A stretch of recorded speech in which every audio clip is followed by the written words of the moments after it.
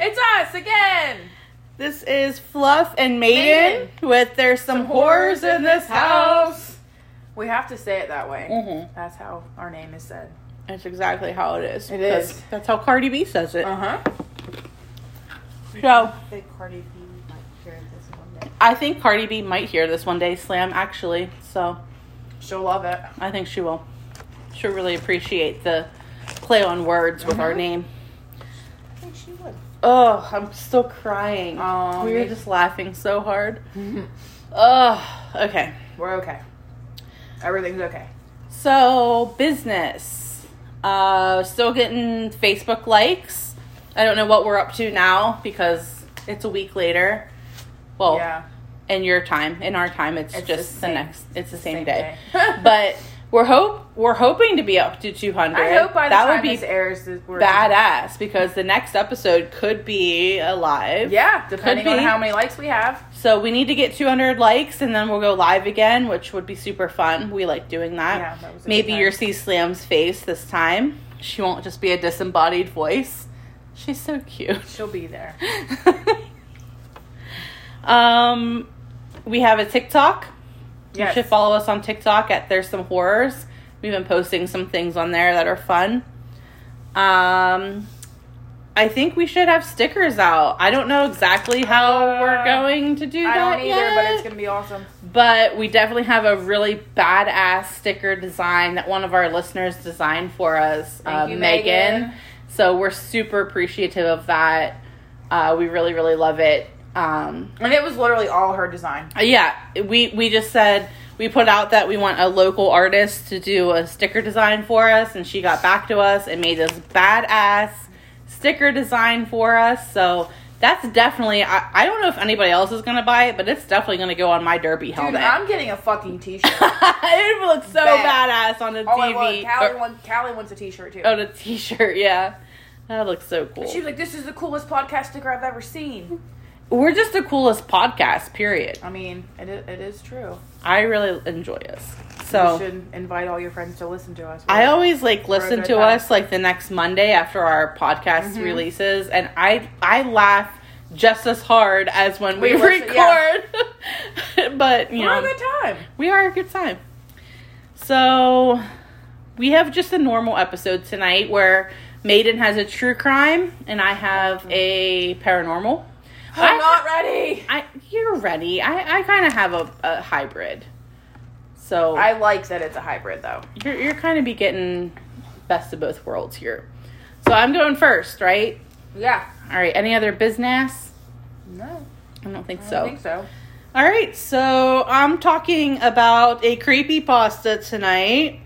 The creepypasta, I think, is probably the most popular creepypasta. If you're familiar with them, your mind probably automatically goes to this. Yeah, that's probably the first one I would think of. Right. And if you don't know anything else about other creepypastas, you know this one. Yeah. And that's Slender Man. So we're gonna talk about Slender Man tonight. No. So all of my all the Disney shit, right?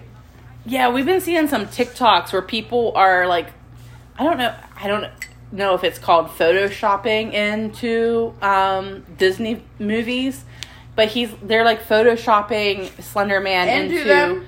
Disney movies, Frozen 2, and just in the background. It's really creepy. So that is creepy. I don't know why people are doing that, but stop. I don't like Let's it. not. Let's not do that. So all of my notes right now come from... Slender Man doesn't belong in Arendelle. No, he does not belong in Arendelle at all. That is not a place for Slender Man. All of my notes come from the creepypasta.com, which is a rabbit hole that I have found myself in this week. I didn't even know that was a thing. I didn't either, and I love a good creepypasta, but you can read all the creepypastas on creepypasta.com. So, Slender Man, all of my notes come from there right now. So, Slender Man is an alleged paranormal figure, and he's supposedly been in existence for centuries. That covers a large geographic area. Believers in Slender Man tie his appearance in with many other legends around the world. including the Dark Man from Scotland, the Branch Man from the Dutch, and there's a German legend of there's two names that it's in German, and I'm not even going to attempt to pronounce them, but basically the translation is the Tall Man. So there's actually, I think Slender Man first made his appearance on the internet on the website Something Awful, where there was it's something fucking awful. Yeah, it's really awful. There was a photo contest where somebody uploaded pictures of Slender Man, and he's just like the figure in the back of like these old-timey looking... The playground ones? Yeah. Yeah. Like old-timey looking pictures of like children. There's like a playground one where they're just like children playing, and he's just like standing creepily in the background. So then two guys picked it up and they made a movie about it, and it got like some recognition off that. So it became a creepypasta. So if you go to the creepypasta website, this is the story that you would read about Slender Man. And I'm going to read it to you now. It's a little short read. So, after waking up with a jolt, the girl laid in bed a few seconds longer. Reaching over to switch on her bedside lamp, she tried to remember exactly what had stolen her sweet slumber away. When she couldn't, the brunette swung her legs over the side of the bed and heaved herself up. Checking the time on her phone, she snorted when she saw it was midnight, the witching hour. Knowing that sleep would only evade her, she left her bedroom for the kitchen, a good cup of coffee on her mind. As she passed by her front door, a chill spread like liquid fire down her spine. I hate this. It reminds me of Black-Eyed Children. It does me too. It's only winter, she told herself, focusing on the coffee plan again.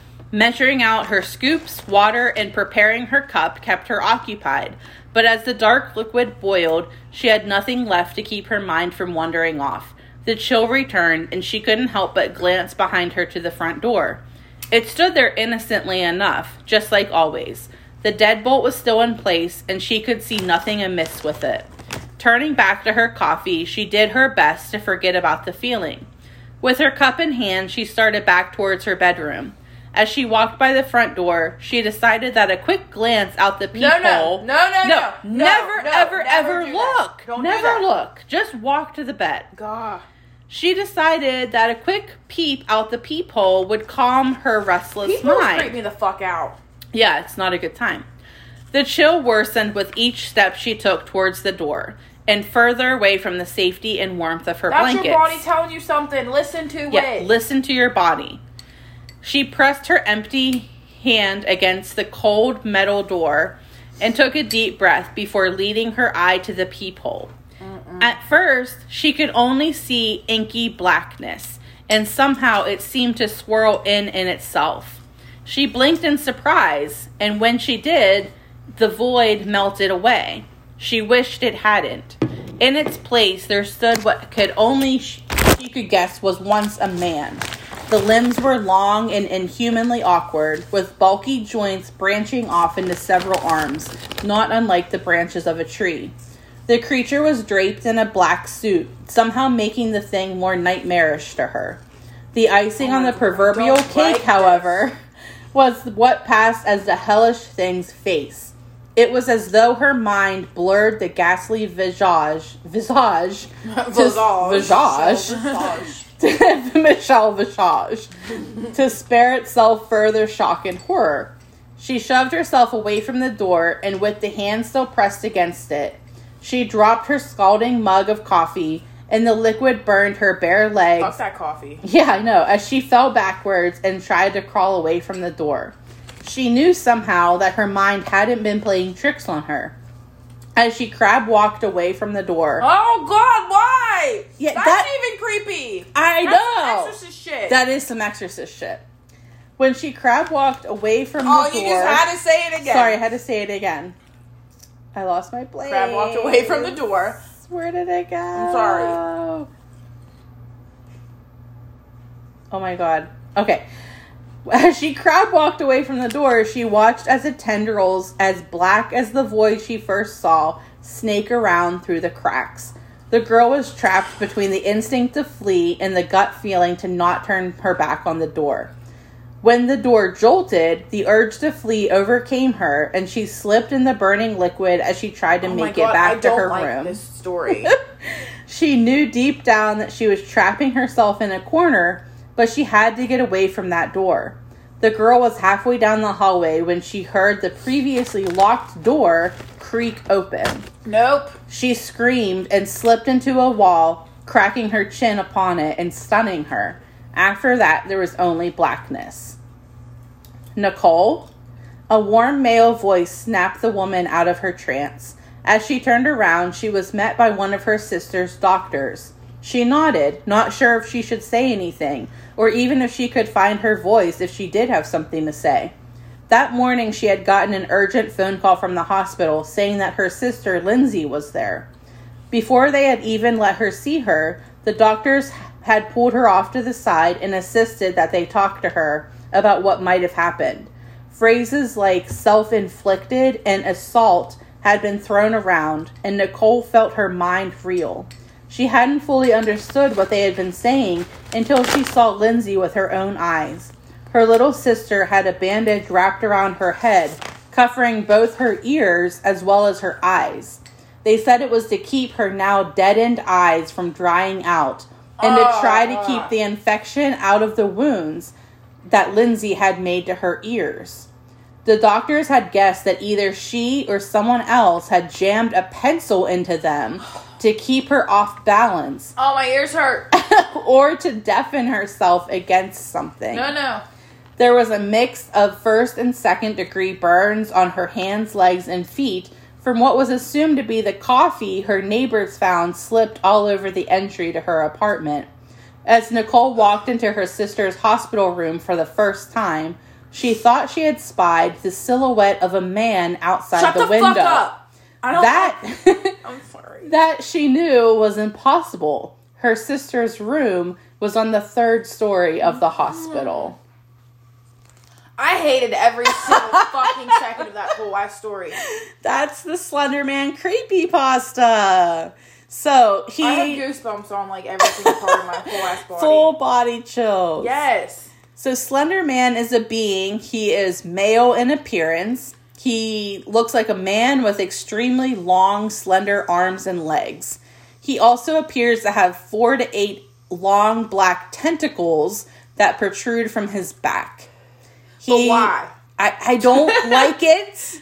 I don't like it. He is described as wearing a black suit, and he appears very thin, and he is able to stretch his limbs and torso to inhuman lengths in order to induce fear and ensnare his prey. Once his arms are outstretched, his victims are put into something of an hypnotized state, which they are utterly helpless to stop themselves from walking into them. So, like, he just, like, forcibly pulls you into a hug. It's awful. That gives force hug a whole new meaning. Yeah, I don't like it. Whether he absorbs, kills, or merely takes victims to an undisclosed location or dimension is unknown, as there is never any bodies or evidence left behind in his wake to deduce a definite conclusion. His face is pale and slightly ghostly. It almost appears to have been wrapped in a type of gauze or cloth. His facial features are also an object of debate because many people believe that his face looks different to each person if it is seen at all. So a lot of pictures of Slender Man, it's just his like... His face is like blurred out, isn't it? It's either blurred or it's just like a white, like completely white nothingness face. So his behavior, it's often thought that as well as he enjoys stalking people who become overly paranoid about his existence, he purposely gives them glimpses of himself in order to frighten them.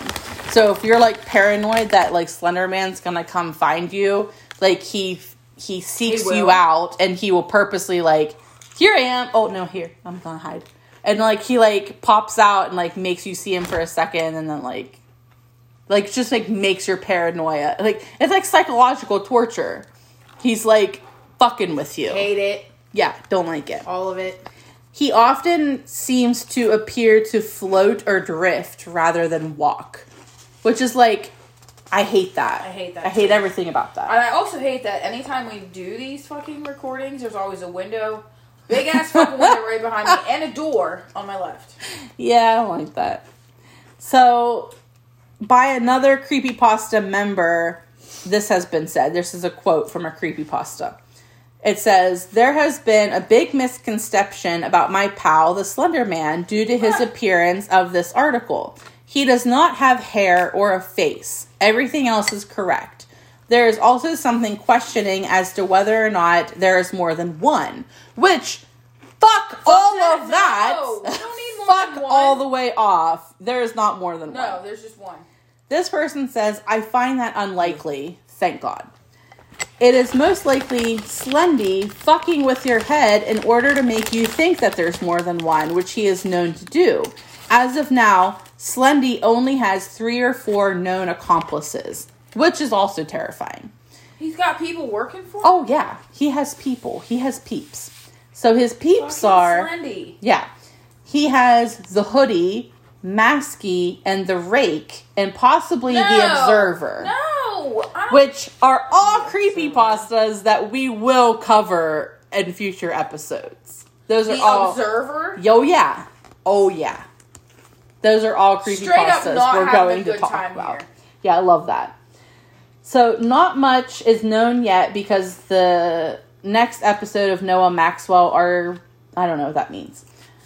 So, yeah. That's what they say. He has known accomplices. I don't like that. And these are other creepypastas. Yeah, we're going to talk about those creepypastas. So, that is the Slender Man legend and how he came to be.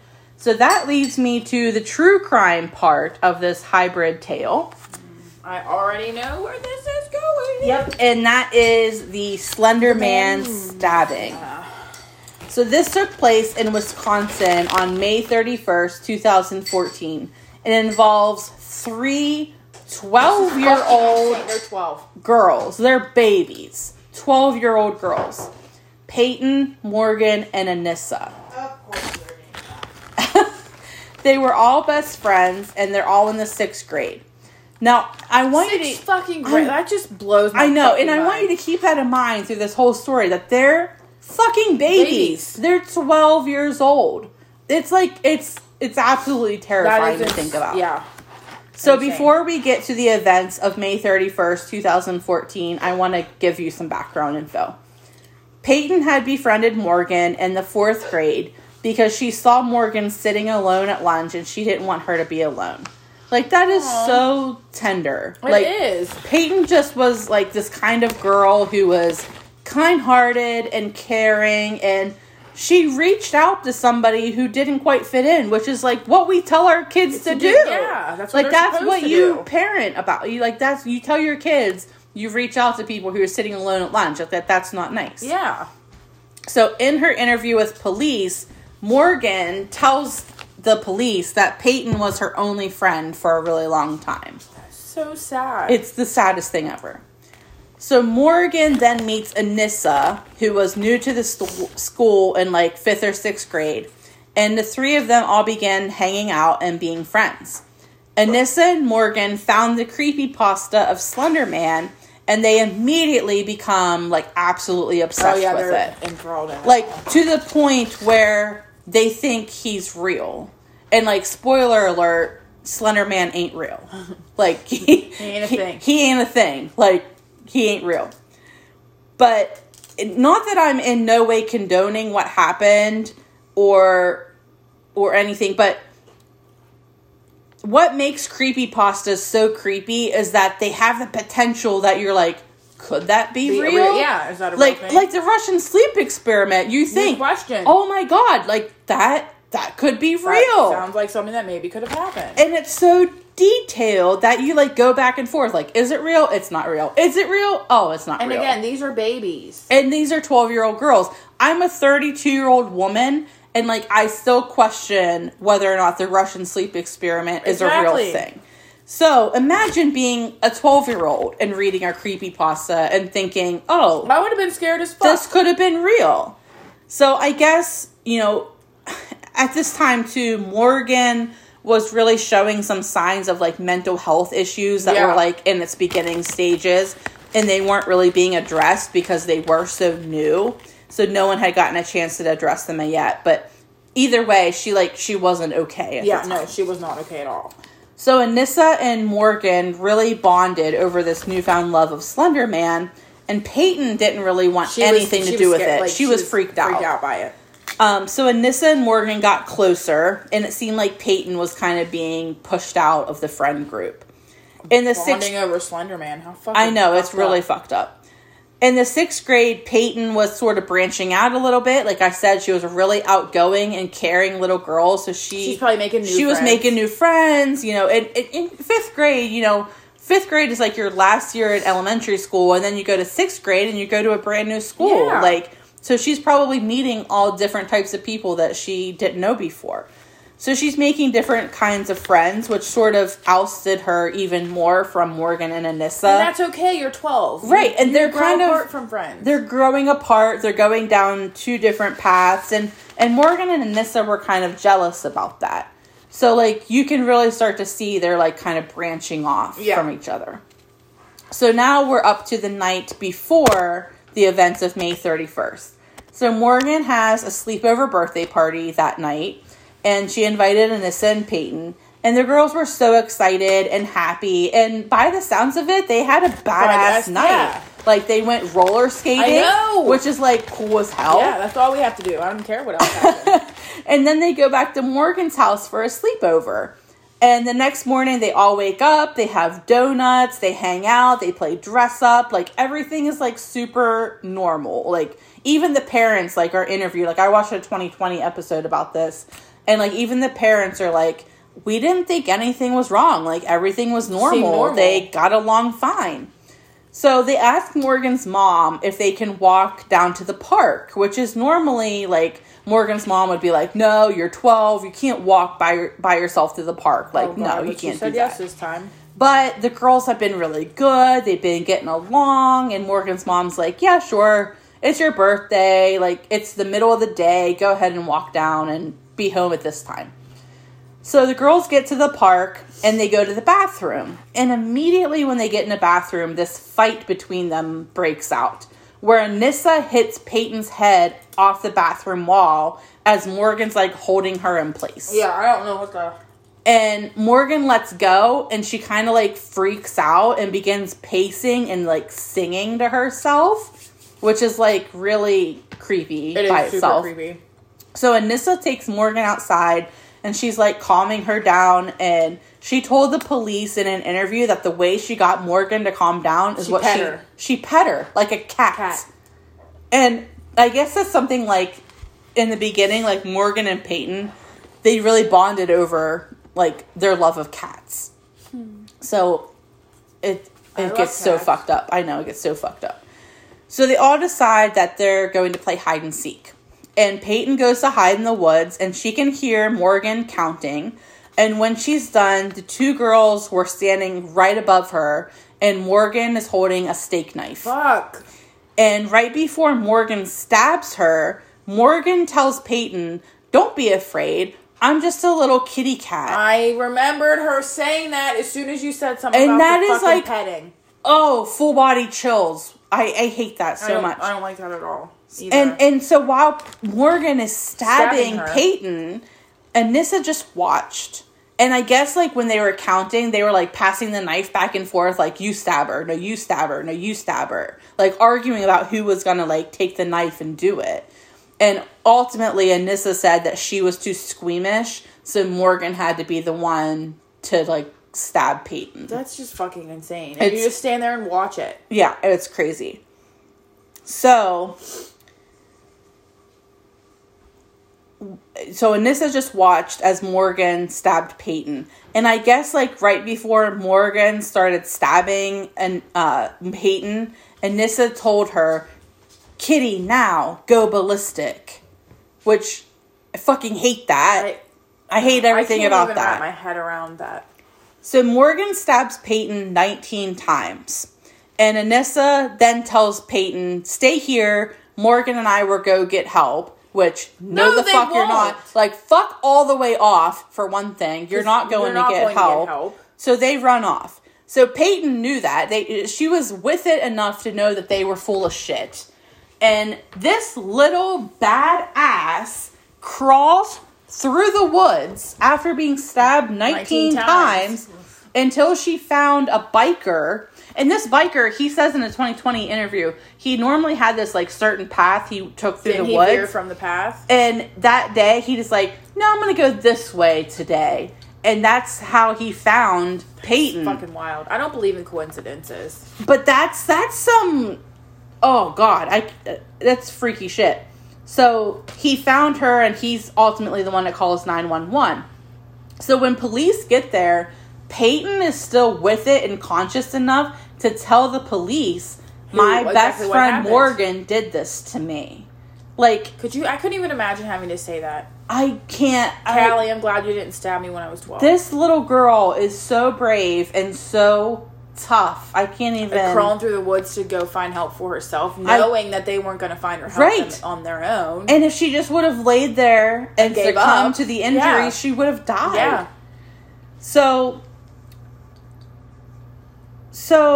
the police, okay, so they know Morgan did it. But, like, you're asking, like, why Morgan stabbed her best friend? And it was all in the name of fucking Slender Man. Like, Anissa and Morgan thought that if they made a human sacrifice to Slender Man, that he would deem them worthy enough to come live with him in his mansion that was located in a Wisconsin state park. And that Slender Man would then not kill their families. Like, that's heavy. That, I can't even, I believe why would you even want to live with him to begin with? Right. That's question one. Like, none of it makes sense. Like, I believe some weird shit when I was 12 years old. Like, I thought Zach Hansen was, like, my legit boyfriend. But, like, Slender Man is, like, the legit boogeyman. Like, you don't, I don't know. It just, I get being afraid of him or being creeped out by the But, like, I wouldn't him, be like, I'm going to kill my best friend in the name of boogeyman so he doesn't pop out of my closet. It doesn't make any sense. No.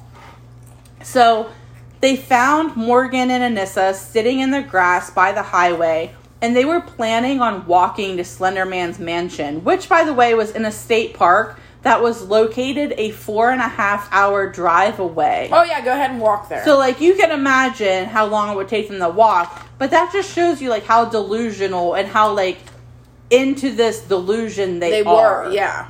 So, like, literally none of it makes sense.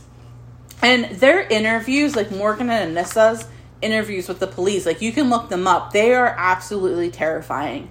Like, Morgan just has no remorse whatsoever. And that probably goes into her mental illness. I don't remember what she was ultimately, like, diagnosed with. Yeah. But, like, she has no remorse whatsoever. She's just like, yeah, we did it. Oh, is she dead? Oh, she's not dead? Okay, can we go home now? Like, she just, like, she doesn't understand the gravity of what she's actually just done. Yeah. So, after extensive surgeries, Peyton fucking lives. Badass like, this alert. little badass bitch fucking lives being stabbed 19 times. That is just So, crazy. She's now 17 years old. She's more mature than I will ever hope to be. She had an interview with 2020, which is, like I said, where most of my info came from. And she's so positive and so mature. And she does seem, like, so kind. And she's not at all jaded by this experience. That it didn't change her. I know. It's like, she is such a sweet girl. And she even says that she would want to thank Morgan today for doing this because it's made her into the person she is today. That is a crazy ass way to I would never ever say that. No, I wouldn't either. I'd be like, fuck this Me too. bitch. Me Like, too. Fuck her all the way off. They stab her 19 times. Exactly. So, Morgan and Anissa are they got caught. Obviously, they're now in prison. They did not get to live with Slendy in his mansion. Damn. Spoiler alert. Morgan was sentenced she was sentenced to 40 years to life in involuntary treatment in a state psychiatric institution until she's better, or until the age of 53. Better, which will never happen. Which would never happen. So she'll be locked up until then. Anissa was sentenced to 25 years to life, and she's also in treatment in a state institution until she's 37. Now, when I was researching this case, I found an update on it on Google.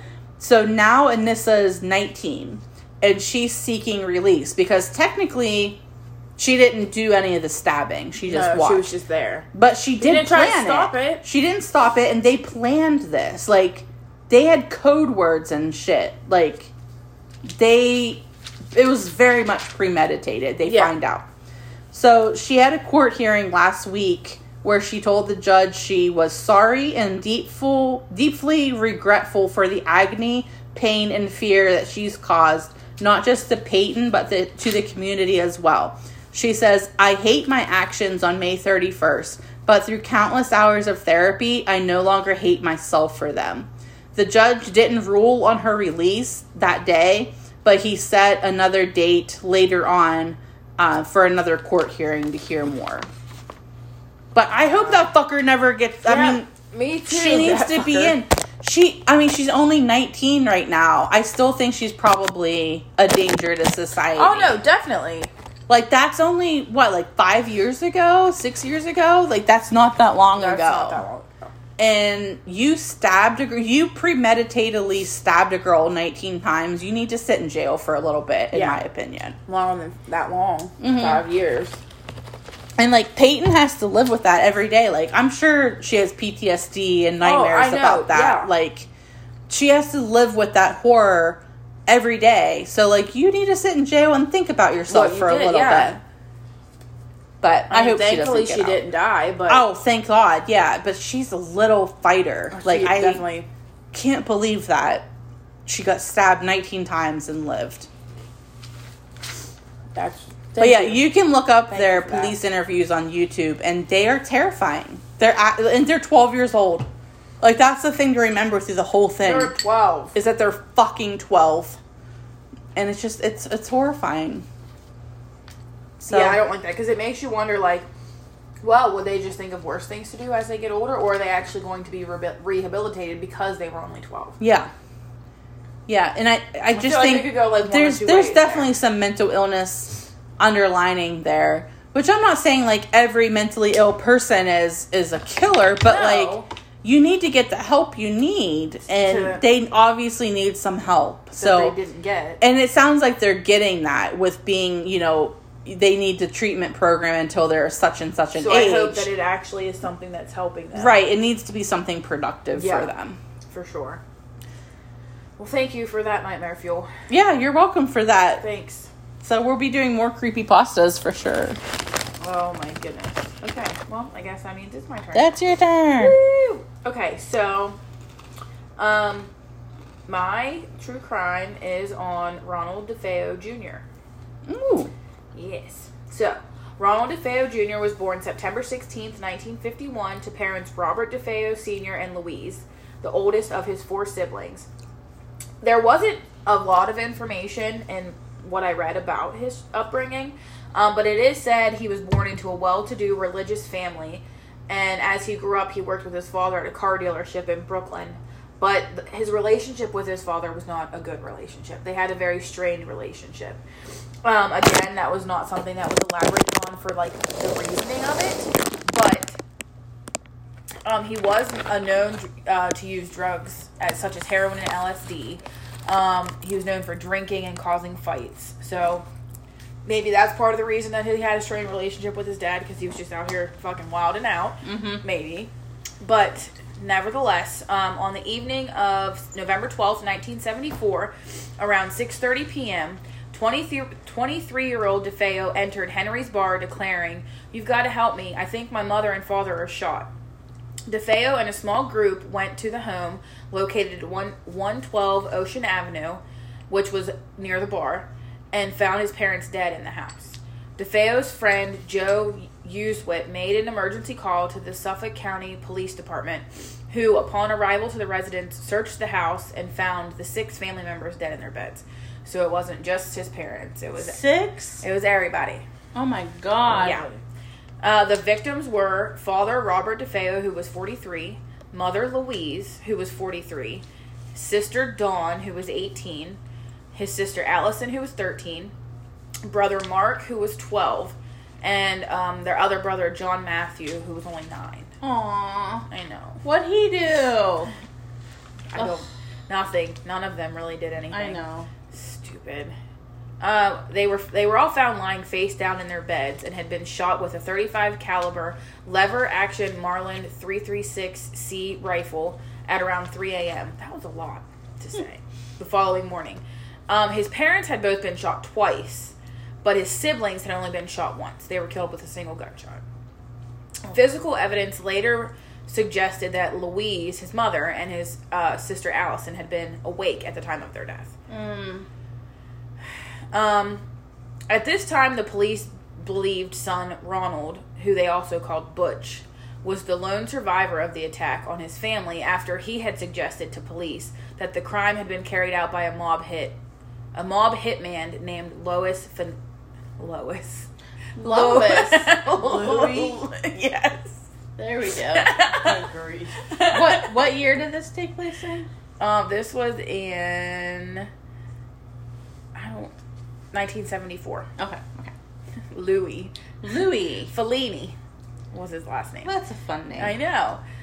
He was then taken into protection at the police station for further questioning because they still thought that he was in danger. But upon answering the questions, they revealed inconsistencies in his version of the events that unfolded that night. The following day, though, he did confess to carrying out the killings himself. There had been no sign of a struggle in the household. The rifle had not been fitted with a silencer, and they also found evidence that the family may have been drugged, which DeFeo admitted in his interrogation that he had drugged them. But this is just one of the very beginning lies that he tells and stories he changes, because during autopsy, they did talk screens, like blood, urine analysis, examined all their organs, and there was no evidence to support the claim that the family had been drugged. So, why would you even say that? Yeah. How old was this guy again? 24. Okay. I read stuff. 23. I was close. Okay. The neighbors, which I thought this was weird, said that they did not hear anything. They didn't hear gunshots or anything. All they heard was the family dog Shaggy barking. So there was essentially 6 gunshots. More than that. No, 4 just between the parents, because each parent was shot twice. Yeah. And then there was the children, 4 of them. So, yeah. So 8. And they didn't hear shit. 8 shots, fired. And they didn't hear anything.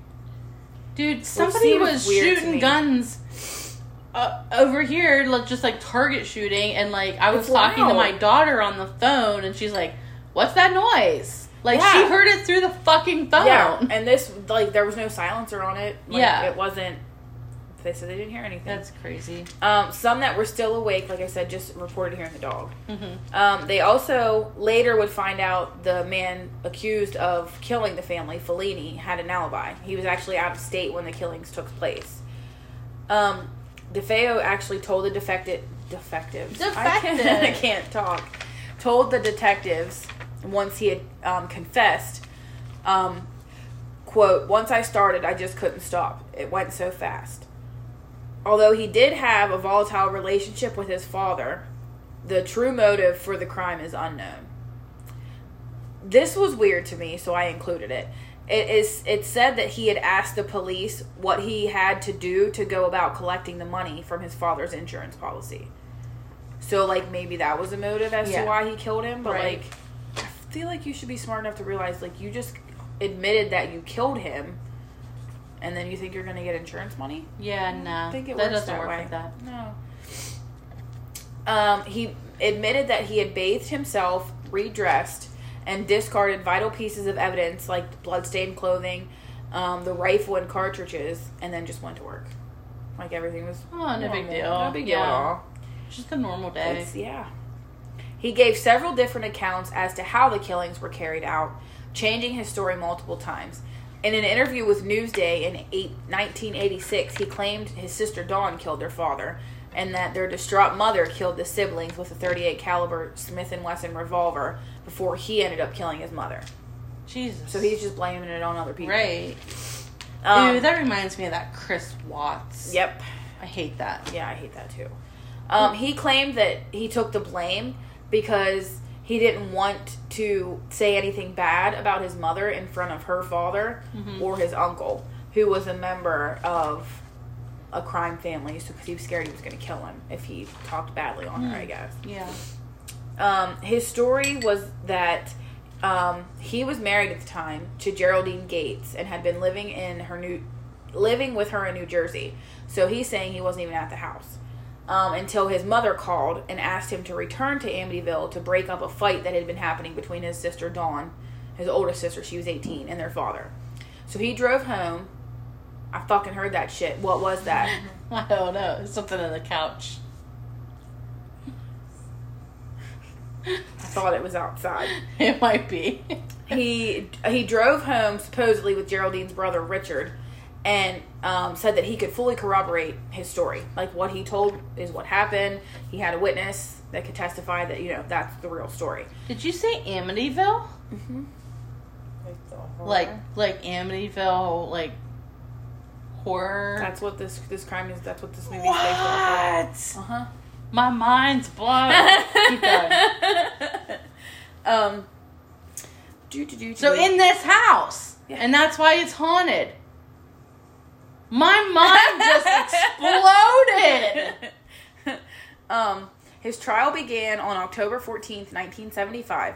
His defense lawyer, William Webbers, was trying to get him to plead insanity, claiming that DeFeo had killed his family because he had heard voices plotting against him. Oh. So they were shit in his head that was telling him he had to kill his family. So that's what happens in the Amityville Horror movie. Right, but like, do you think that the house already has bad juju? Know. Or if it has bad juju because of him. Because of the murders. Like, maybe that wasn't even a legit thing that was happening, or he was schizophrenic and had an undiagnosed, like, medical disorder. I don't know. That's a good question. Yeah. Whoops. There went my bracelet. His insanity plea was actually supported by a psychiatrist for the defense named Daniel Schwartz. However, the prosecution's psychiatrist, Dr. Harold Zolan, maintained that although DeFeo had a history of using heroin and LSD, along with an antisocial personality disorder, so there's already something that he has been diagnosed with, he was aware of his actions at the time of the murders, that he knew what he was doing. On November 21st, 1975, DeFeo was found guilty on 6 counts of second-degree murder and was sentenced by Judge Thomas Stark on December 4th, 1975 to 6 sentences of 25 years to life. That's interesting. It's second-degree murder. I know. As I was reading it, I was like, why? Yeah. Because the sentencing would be lighter for second-degree than it would be for first-degree. Yeah. That's interesting. In 1990, so years later, he filed a 440 motion to have his conviction vacated. Now here comes another story. He said Dawn, older sister Dawn, and an unknown assailant who actually fled on foot before he could even get a good look at him, killed their parents, and that Dawn had killed the children. He said the only person he killed was Dawn, and that was an accident as they were struggling to gain control of the rifle. They were never able to locate said wife, Geraldine's brother, Richard, who was, his witness that said he saw everything. There was evidence found that suggested that he didn't exist. Geraldine, at the time that he was saying she was married to him, was actually living upstate in New York, married to someone completely different. But she never testified in trial, but she did make a statement in 1992 telling them that her brother wasn't real, and that she did not actually marry DeFeo until 1989 because she did it in preparation for that 440 motion he was going to file. She knew he was going to use that story, so she was making it seem like they were already married at the time, but they weren't. So, obviously they found that out. The judge denied, because it was the same judge, Judge Stark, denied the motion for false and fabricated testimony. So, they just didn't believe him. And then on November 30th, 2000, an author named Rick Asuna, I might have pronounced that wrong because I'm not good with words, who ended up publishing a book in 2002 called The Night the DeFeos Died, says that he met with DeFeo and they talked for about 6 hours. Supposedly, though, DeFeo told Osana that he had committed the murders with his sister Dawn and 2 friends. So here's another story. Augie DiGerno and Bobby Kelsky, out of desperation because his parents had plotted to kill him. Wow. Why are you involving all these other people? You're right. After a fight, he and his sister planned to kill their parents, and Dawn had actually killed the siblings to eliminate witnesses. He was so enraged once he saw what she had done to her siblings, he knocked her unconscious onto the bed and then shot her in the head. Police did end up finding traces of unburned gunpowder on her nightgown, which DeFeo argued proves that she discharged a firearm and that she was involved. But a ballistic expert, Alfred Della Penna, testified that she was in close proximity to the muzzle of a weapon when it was discharged, not that she had fired it herself. The only wounds that she had was the fresh bullet wound from where she was shot. But that's it. There was no sign of a struggle that would, corroborate him saying they were fighting for the rifle and stuff like that. Like, that just doesn't make sense. Right. In a letter that he later wrote to radio host Lou Gentile, DeFeo denied giving Osana information that he used in his book. So he claimed that he immediately left the interview and did not speak to him at all. So he's saying that the information written was not anything that he gave to this guy that wrote the book. Later on in prison, DeFeo would go on to say that his defense attorney, William Weber, gave him no choice but to plead insanity. That he said there would be a lot of money from a book and movie deal, and that he would have him out of prison in a couple years. Clearly, that was a scam, because DeFeo died, actually, March 21st, 2021. Wow. At age 69, at the Albany Medical Center. He had been admitted on February 2nd. No official cause of death has been released yet, so we still don't know, because that was just, a couple weeks ago. Right. This case inspired the book and film version of the Amityville Horror, and a story I put at here. A story for a different time. George and Kathy Lutz, the first family to live in the home since the crimes. Yes. Who only stayed for 28 days, claiming to be plagued by paranormal phenomena. Yes. So, that's the house. Oh, that's super interesting. That's like a prequel. Yeah. It's like a future episode. Yes. This little segue. I see that. Yeah. I see you. Yeah. I got this. So, that's super interesting. That was the story of Ronald DeFeo Jr. So, we don't know why he did it. No. Or, if his story is true. If maybe he really did hear voices and just went crazy. That's crazy. I think that's a really good question, though, about if the house was already dark. And it really did, yeah, force him to, not force him, but you know what I mean, influence these things that he did. Or if it's that way because of him. Because of the murders, yeah. Yeah, because that family went through a lot of shit in that fucking house. Sure that, did. That lived there after him. Absolutely. That's going to be a really good paranormal story. Yes, when it we is. Do it. Ooh, that was a good one. That was a good prequel. I like that setup. Yay. Yay. I mainly, I had kind of already had the thought in my head to do it eventually. And I was maybe going to mention, a segue, maybe do it as a two-parter. One of us does that aspect and then the other one does the paranormal aspect of it. But when I saw that he died, I'm like, I should do that now. Yeah, for sure. So, it's very timely. Yeah. Yep. That was a good one. Good. I like that. I surprised you. I know. As soon as you said Amityville, I was like, oh, I know that. I know that place. I just shoved a chip in my mouth. That's fine. No, you're fine. So, good ones. Yeah. Woo. Oh, excuse me. Any business?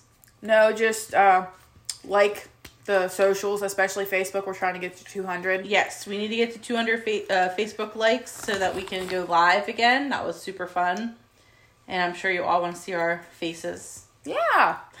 Tell your parents, tell your friends. Kind of like hide your kids, hide your wife. Hide your kids, hide your wife. Tell your parents, tell your friends.